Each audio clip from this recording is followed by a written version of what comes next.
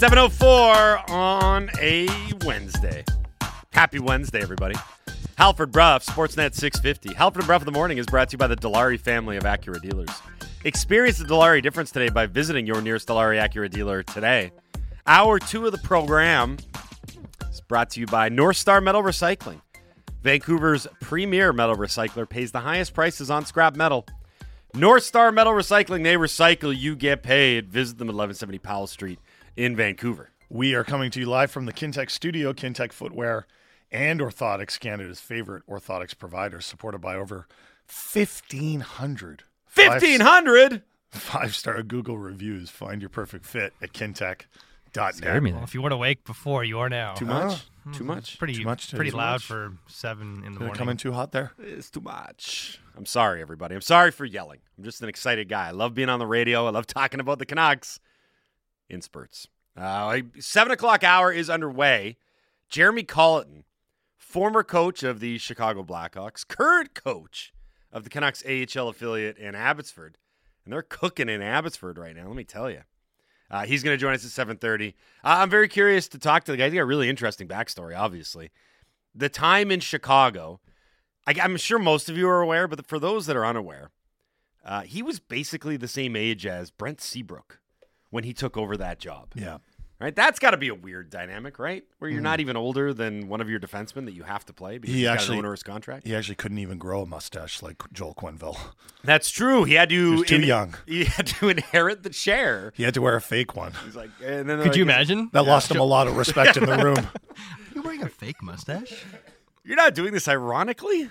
Anyway, he took over from Joel Quenneville, who it's hard to put into context the Quenneville scenario because of how it ended, and then the aftermath with the Kyle Beach scenario, and obviously... Oh, and Jeremy Colleton was kind of left alone in some ways to answer questions for the organization at the time. So the whole dynamic in Chicago, from taking the job at such a young age to having to take over from a coaching legend to having to end being embroiled in a scenario that he had nothing to do with, fascinating conversation to have there. And then, of course, what he's doing with Abbotsford this year. When you were away in those first couple of shows in January, we talked to Chris Faber from Canucks Army, who, of course, is really dialed in with what's going on in Abbotsford. And he was very complimentary of the style of play, the coaching job that Colleton had implemented, how a lot of the young guys had responded.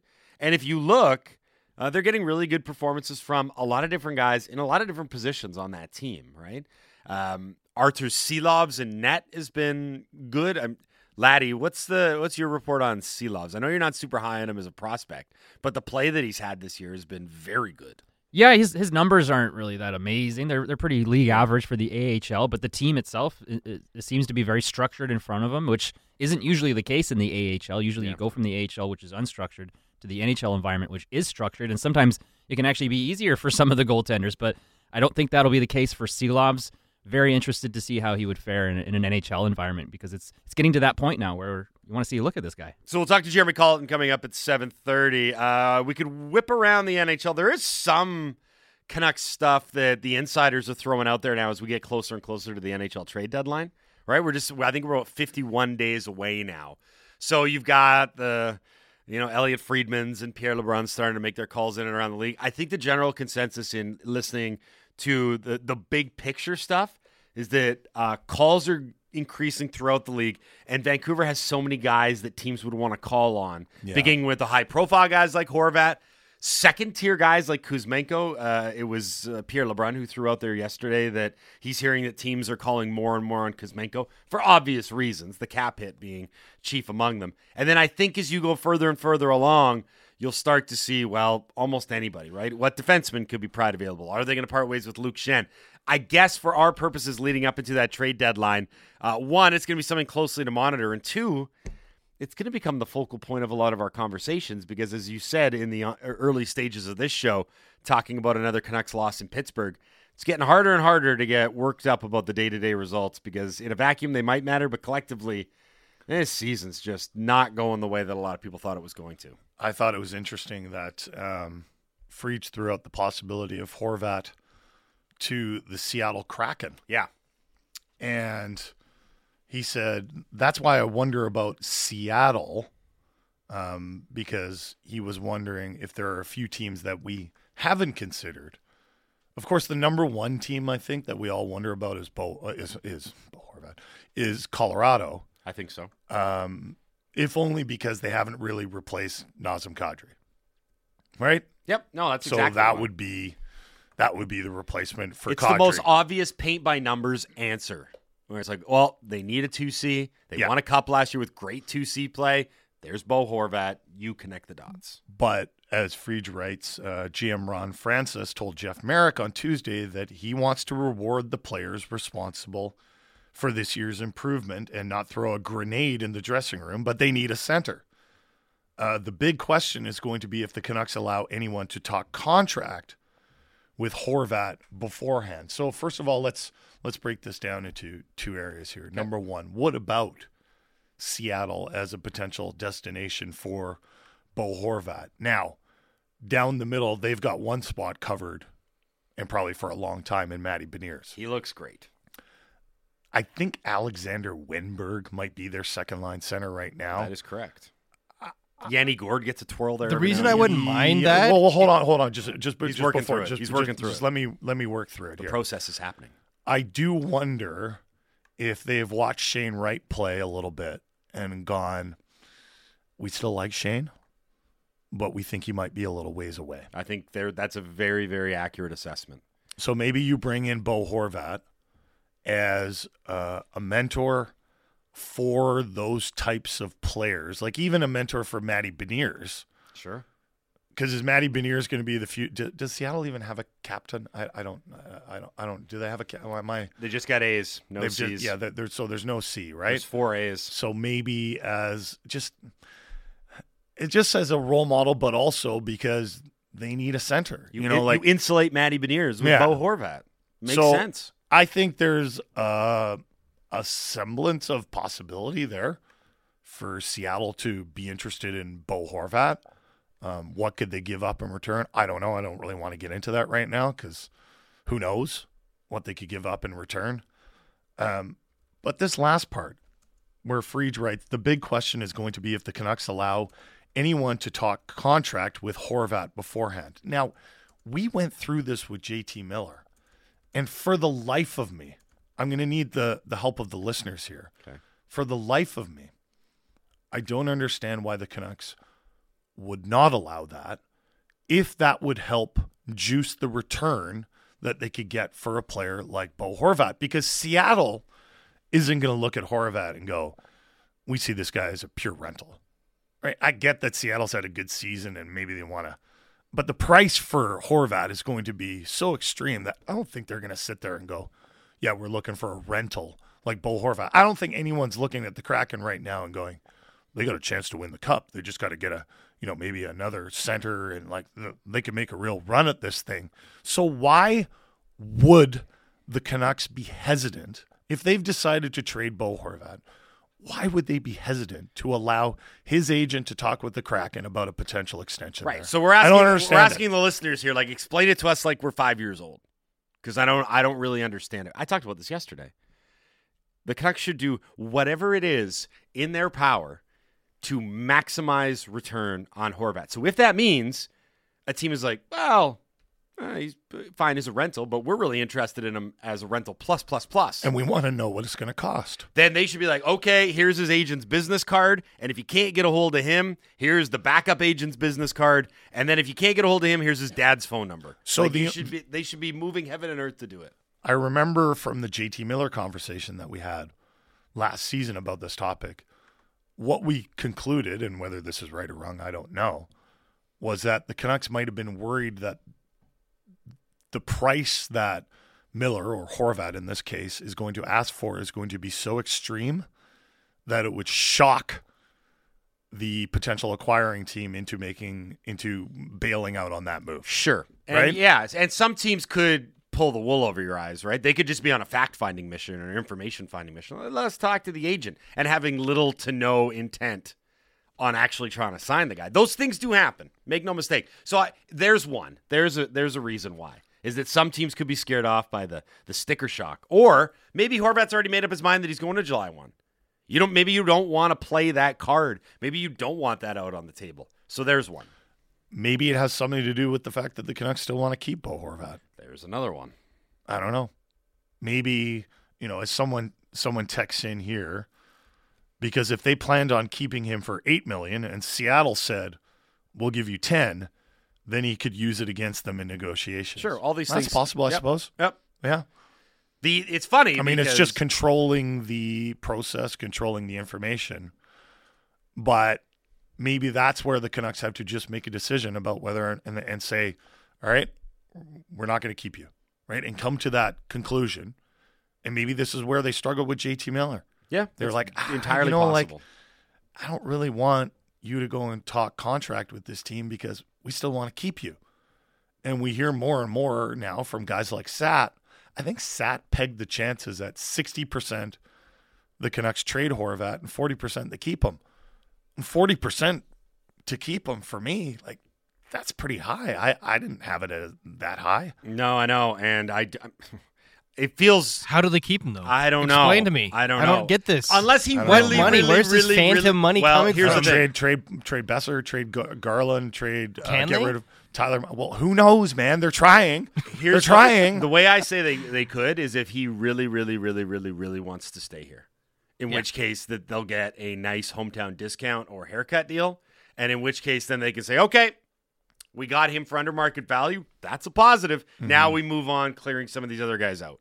That's the only way. I would put but knowing nothing, and certainly far less than what Sat knows about the situation, I'd put it at 70% that he goes, just because it's a nicer number. But you know, it's funny that this gets mentioned.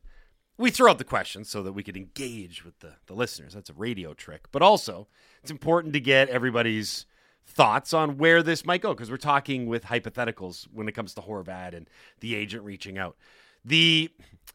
There is the sort of dark arts of the NHL when it comes to the executive level of what, like, everyone's like, what are they really trying to get out of this when you have conversations? Is this a legitimate conversation, or am I being snowed over? I've heard anecdotally a lot of times that coaches have been brought in to interview for head coaching positions, and when they leave, they're like, I had no chance of getting that job. They just wanted to pick my brains for 2 hours to figure out what they want to know or what they want to find out about their organization. Yeah, the Canucks are going to interview a bunch of coaches and be like, how do you play defense? Yeah. Now, when you're playing against us, is it hard or is it easy? Like that, this is what you can do.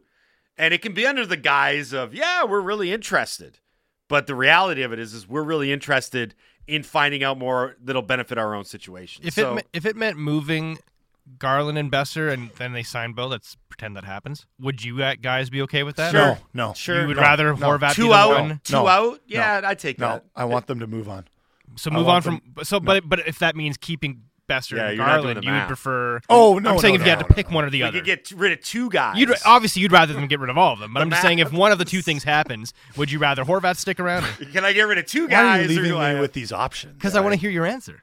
Then I guess I would take the guy who's scoring a bunch of goals Yeah, right now. yeah. You And keep not- the and- one guy and get rid and- of the two guys. And not the guys who look Not like they're close scoring a bunch to out goals. of the league at this point half the time. I mean, Garland looked like a snipe. Garland and Besser scored last night. Of course, both of them were on Casey DeSmith. So that knocks it down. How shocked I didn't know Dustin Did Tokarski Casey was... DeSmith have a few cocktails before the I don't game? know or what was something? He's going- like, he showed up and he was like, "Oh, wait a minute, I'm starting. God, I've been drinking since 11." They He got- looked Oh, God, awful. Charlie's hurt. I forgot. Wearing a bathrobe, They smoking a cigar. Yeah, they got He's him the out of dude. there in a hurry. You just described Tony Soprano, basically. That was good.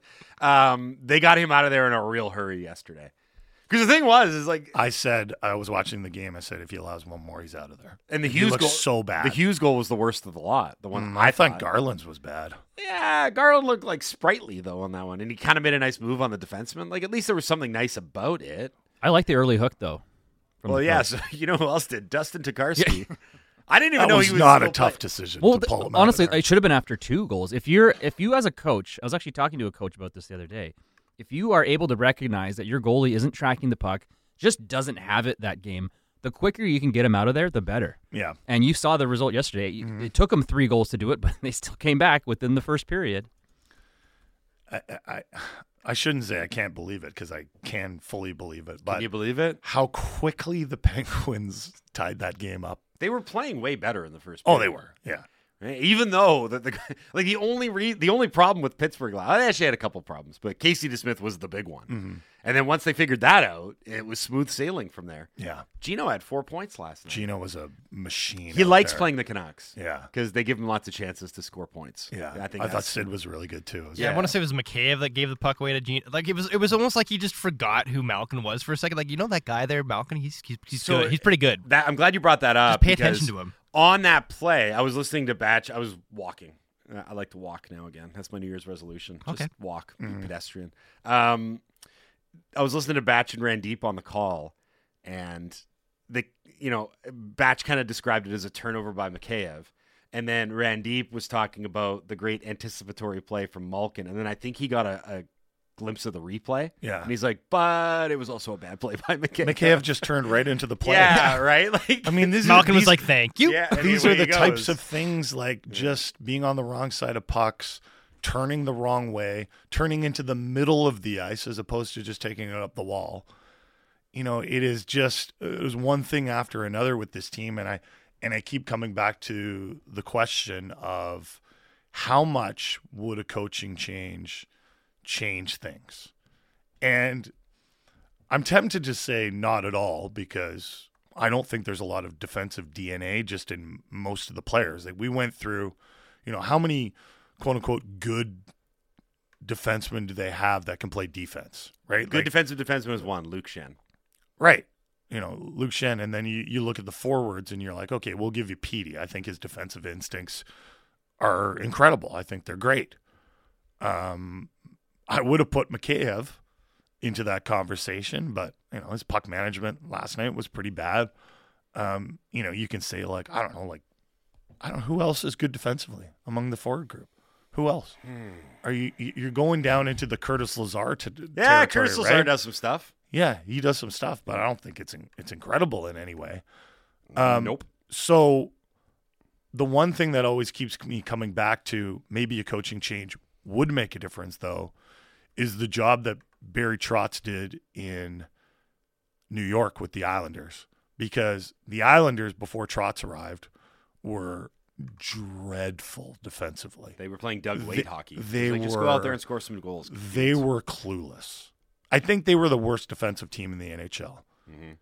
And then you bring in this system, you find obviously bring in some new players too, around the edges. Yep. But you just buy into the structure and you get told where to go. Like in a Barry Trotz type of system, there's not a lot that's left to the players. Not a lot of freelancing. No, out there's there. not a lot of freedom. Yeah. Right? And there are things that are just not done. Like, for example, one of the things the Canucks constantly do is they'll go off on a rush and they'll make a bad pass backwards. Yeah. And then it'll go back the other way on an odd man rush.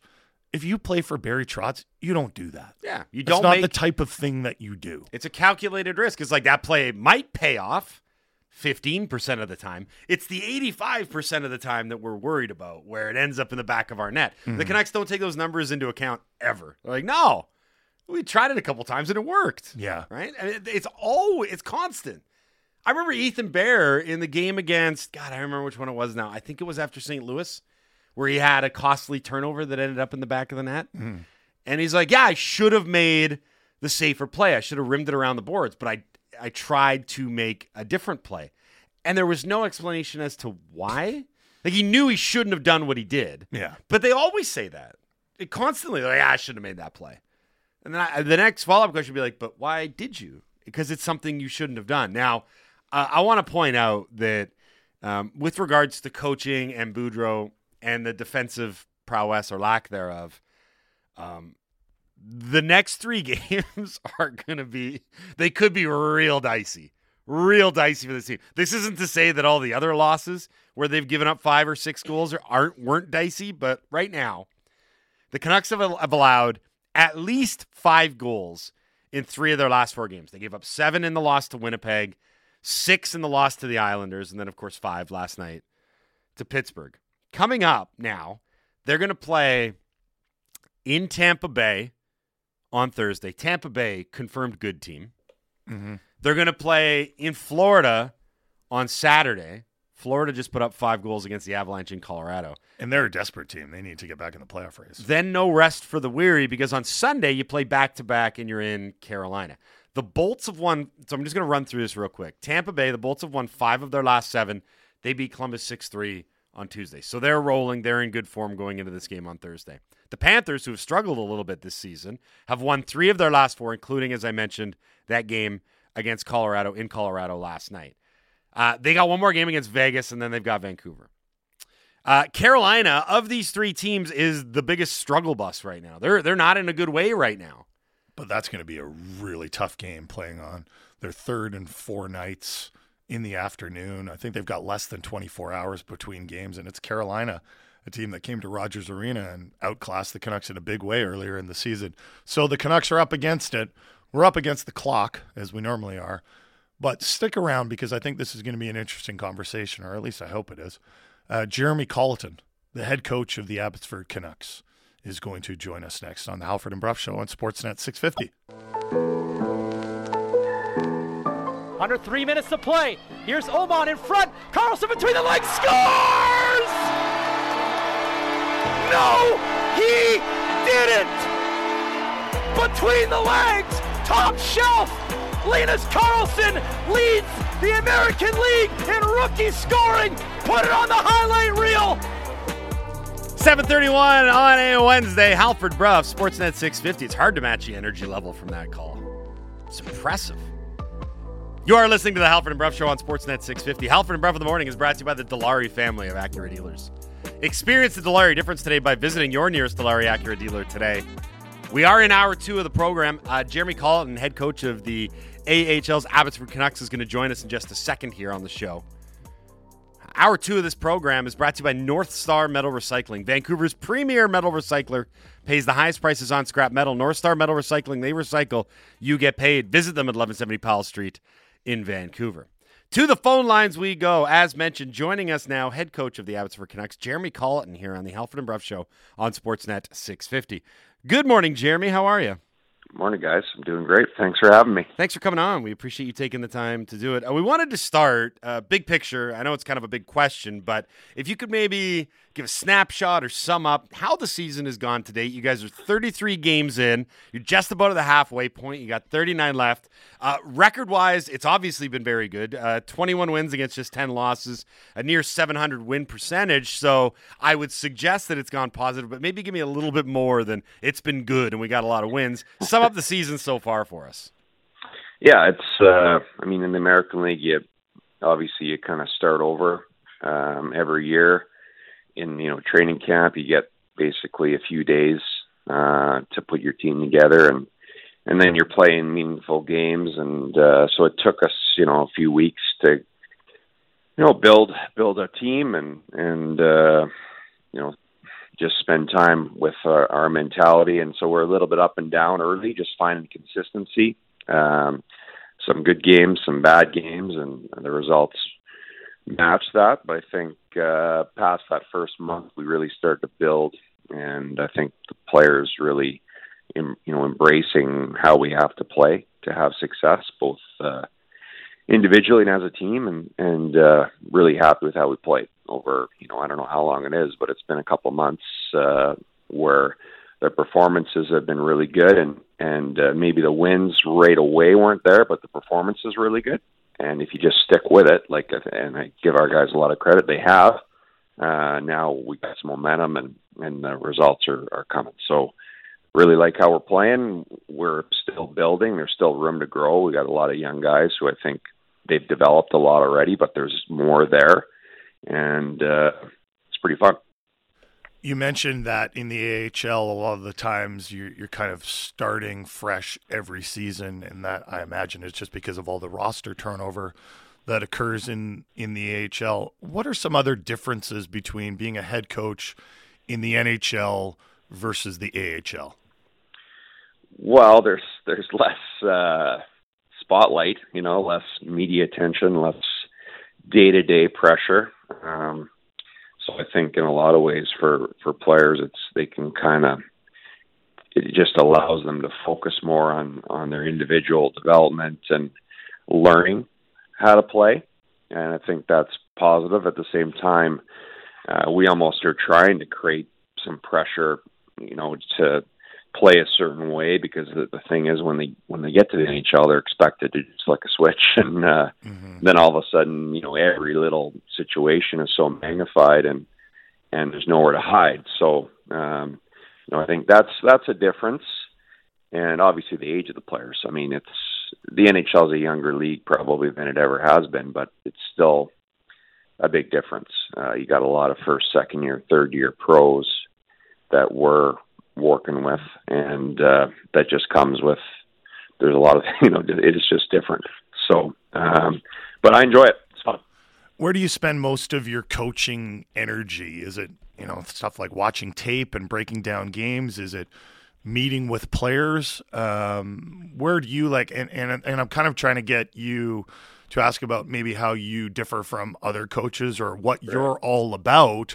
Where do you like to spend most of your coaching energy? What do you think is most important? Yeah, probably it's going through clips, or going through the games, trying to find teaching tools, right? The best way and I think players are more visual now than ever. They want to see it, and so we're trying to find situations, positively and negatively, that we can show them to reinforce what we're trying to teach, and then doing the actual teaching. So whether it's team video, I mean, usually if we do team video, it's 8 to 10 minutes, and so that's an important time where you have the whole team's attention, and we're trying to highlight things that we feel will lead to success and team winning, individual success, and then individually meeting with guys, or sometimes you meet with a line, going through situations. I think that's how they learn. And obviously, when you do that, your relationship with the players, it grows, and obviously you need to show them you can help. You need to show them that you know what you're doing, and you can make them better. And if you can do that, then usually they're all in. I'm not going to ask you to get into specifics of what you're working on with this player or that player, but What are some things, like when I'm very curious about this, because this is something that hockey fans don't get to participate. They don't get to participate in these video sessions, in these one-on-ones, or these team video sessions. Like, what's something that you find yourself harping on a lot? Like saying, guys, we need to remember to do this. This is very important. If we don't do this, we won't have success. Yeah, well, I think probably something that we talk about a lot here is just the reaction when the puck turns over, offensively and defensively. You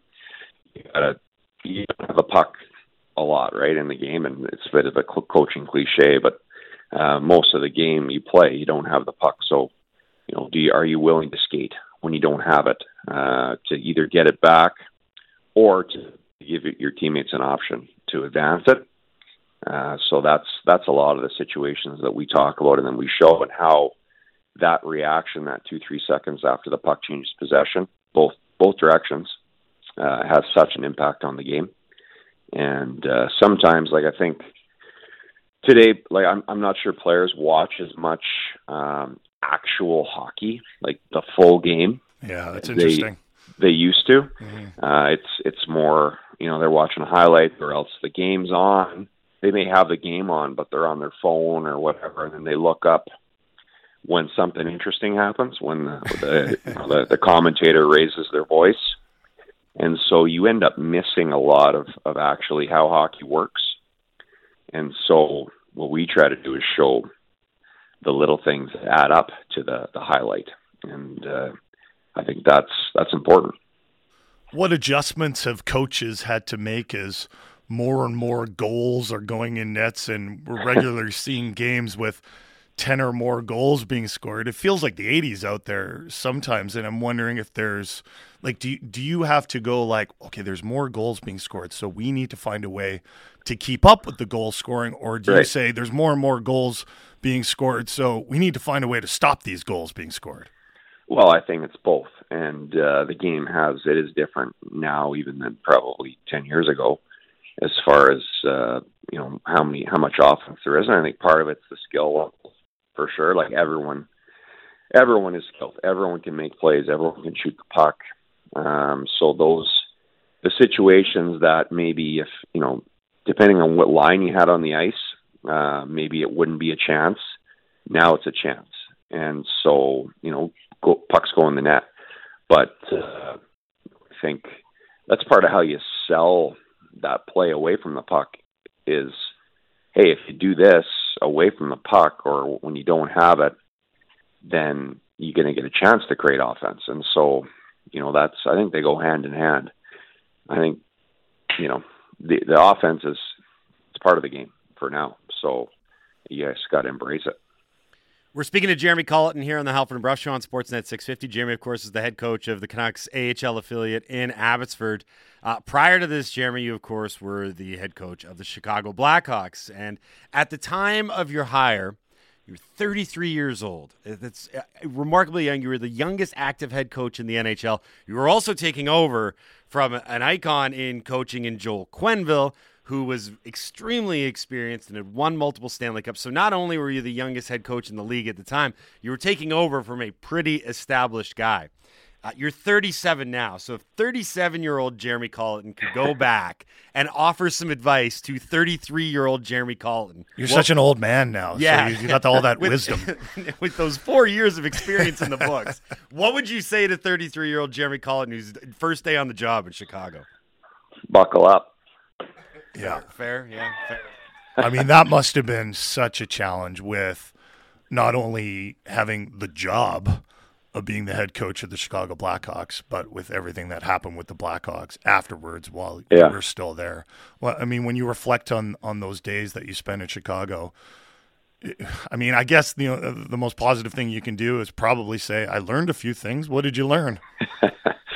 Yeah, exactly. It's hard to, it was a lot that went on. Yes. Obviously, it's hard to sum it up in a 1-minute answer, but I did gain a lot of experience. And, I knew it was going to be hard. I understood it was going to be a challenge and following Q, I mean, his track record speaks for itself and also like how popular he was, like, yeah, within the city and everything, but also among the players, like players love playing for him, so to follow that is hard. Like, where do you go, and especially when you don't have the experience to kind of hold you. Like, hey, guys, I know what I'm doing. It's right. It made it hard, but and I didn't probably realize how hard it was going to be at the time. But now that experience, there's not too many situations that are going to come up in the future that will feel more challenging. Like stuff that comes up that maybe 10 years ago, I would have felt like, wow, this is a little bit of a pickle here. It's not going to faze me, I don't think, which is great. It's great to have that experience in your back pocket. Let's get back to the team you're coaching right now. If there was a guy on your team that you could single out in a good way this season, so this is your chance to, I don't know, curry favor with at least one of your players while making the other players extremely jealous. Yeah. Who would that be? Who would you like to give some thumbs up to? Yeah, well, I'm not going to give you one. I'll give you a couple. Hopefully you have time. So I think we have a really good leadership group here. Pros who've been around for a couple of years, who've been here, who they've really done a good job. And so, you got Waters and Jolson and Stevens and those guys. I think Breezeball is a guy who's a little bit on the radar as far as how he plays, but he's an excellent player. He's probably been our best defenseman this year, and very solid. Plays a controlled game. He's big, physical. He can skate. He's got a great stick. He doesn't play power play, but he plays a ton the other situations, and really he helps the guys that he's on the ice with. He's been a huge part of our success. When we missed him for a couple games through this year, and you really notice when he's not there. And then, I think Wolanin's had an excellent year. Obviously, he's our leading scorer. I think he's, top 5 in scoring the whole league. playing power play and producing offensively, but I think he's improved away from the puck as well. Just understanding that you got to box out, you got to be aware of body positioning.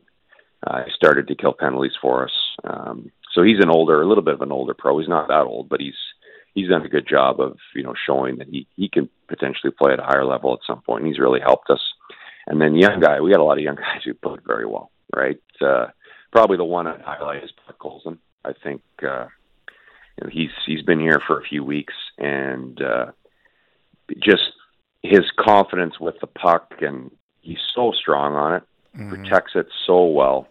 And we've been talking to him a lot about like skate with and without the puck. Like when he gets going, he's a very good skater. Like he's a strong skater, but sometimes he's thinking so much about doing the right thing that he doesn't move. And he's got to trust himself that he's going to make the right decision, because he's got really good instincts. But he's got to have those instincts while he's skating.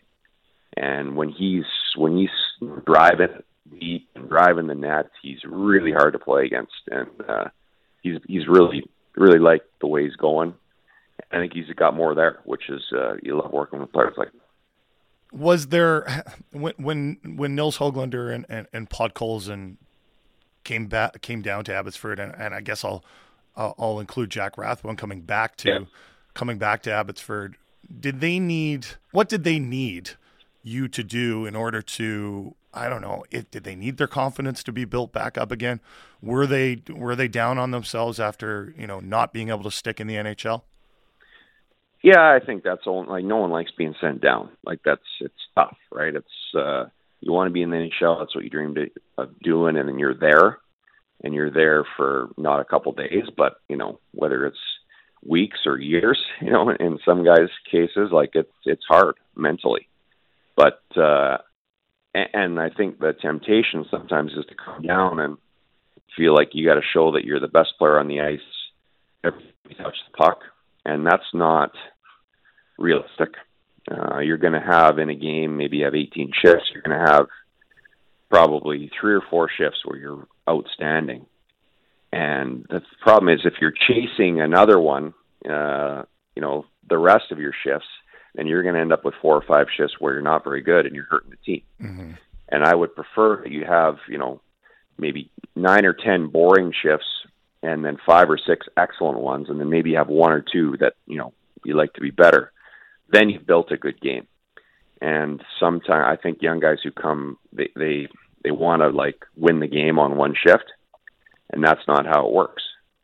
And so, I think, that's one thing we've been helping with, hopefully. It's like, hey, just do your job, work away from the puck, make good decisions, make team decisions, and then you're going to have your chance to impact the game. And I think, they're all kind of embracing that. You mentioned that you got a young team, and Klimovich is obviously the youngest. Is he still 19? Is he 20 yet? I think he just turned 20. Oh, happy birthday. Yeah. Klimovich. What have you seen from him this season? Has there been significant improvement? Yeah, there has. And it's pretty fun to watch, honestly. It's, I thought his first, stretch of the season was tough. He's still learning how to be a pro and how to, again, you can't, just you touch the puck, you're probably not going to be able to go to end to end and score. And I think a lot of guys make, it's that adjustment when you get into pro. These are good players, and you got to just find a way to advance the puck and get it in and get on the forecheck. And when you don't have it, you got to be willing to skate and work to help get it back. And I think his work ethic and his busyness away from the puck has improved so much. How he changes, how he forechecks, how he manages it is way better. And when he does that, then I can play him. And when he's on the ice and we have the puck or in the offensive zone, he's got some qualities that allow him to produce. I mean, he scored a goal in Manitoba, which was, it was NHL.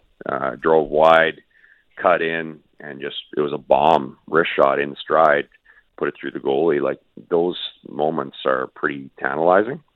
It's just, again, he's still a kid, and we're still working on finding that consistency, understanding when the game's on the line. It's life or death to win this puck battle to advance it. We're still getting there. We're kind of up against it for time. I did want to ask one more. I actually wanted to ask you a bunch of stuff about how you got to this point at the age of 37, because it's a pretty remarkable story. But for the listeners that don't know, you were a fairly high draft pick. You played defense. You were with the Islanders organization. There were concussion issues. And then right after your playing career was done, you moved right into coaching, which is why at 37, you've got the kind of experience that you do. My question was, did you always know that you wanted to be a coach, or that coaching was going to be the next step, or did that kind of happen organically? Yeah, I think I planned honestly to still be playing at this age. That was my plan, and I didn't have the career that I wanted to as a player, based on how I was as a junior, and it just didn't work out through injuries, and there's a bunch of reasons why. But I think ultimately, as it looked like I was having trouble with my head and being able to play, obviously I started thinking about the next step, and I wasn't really ready to be done with hockey, and I wanted to still contribute, and I wanted to, there's nothing better than winning. It's the best thing, being part of the team and winning. And if you can't play, probably the next best thing is coaching. So I'd always paid attention, to what coaches were doing. And so I feel like I had, tried to take something from every coach that I had through my career.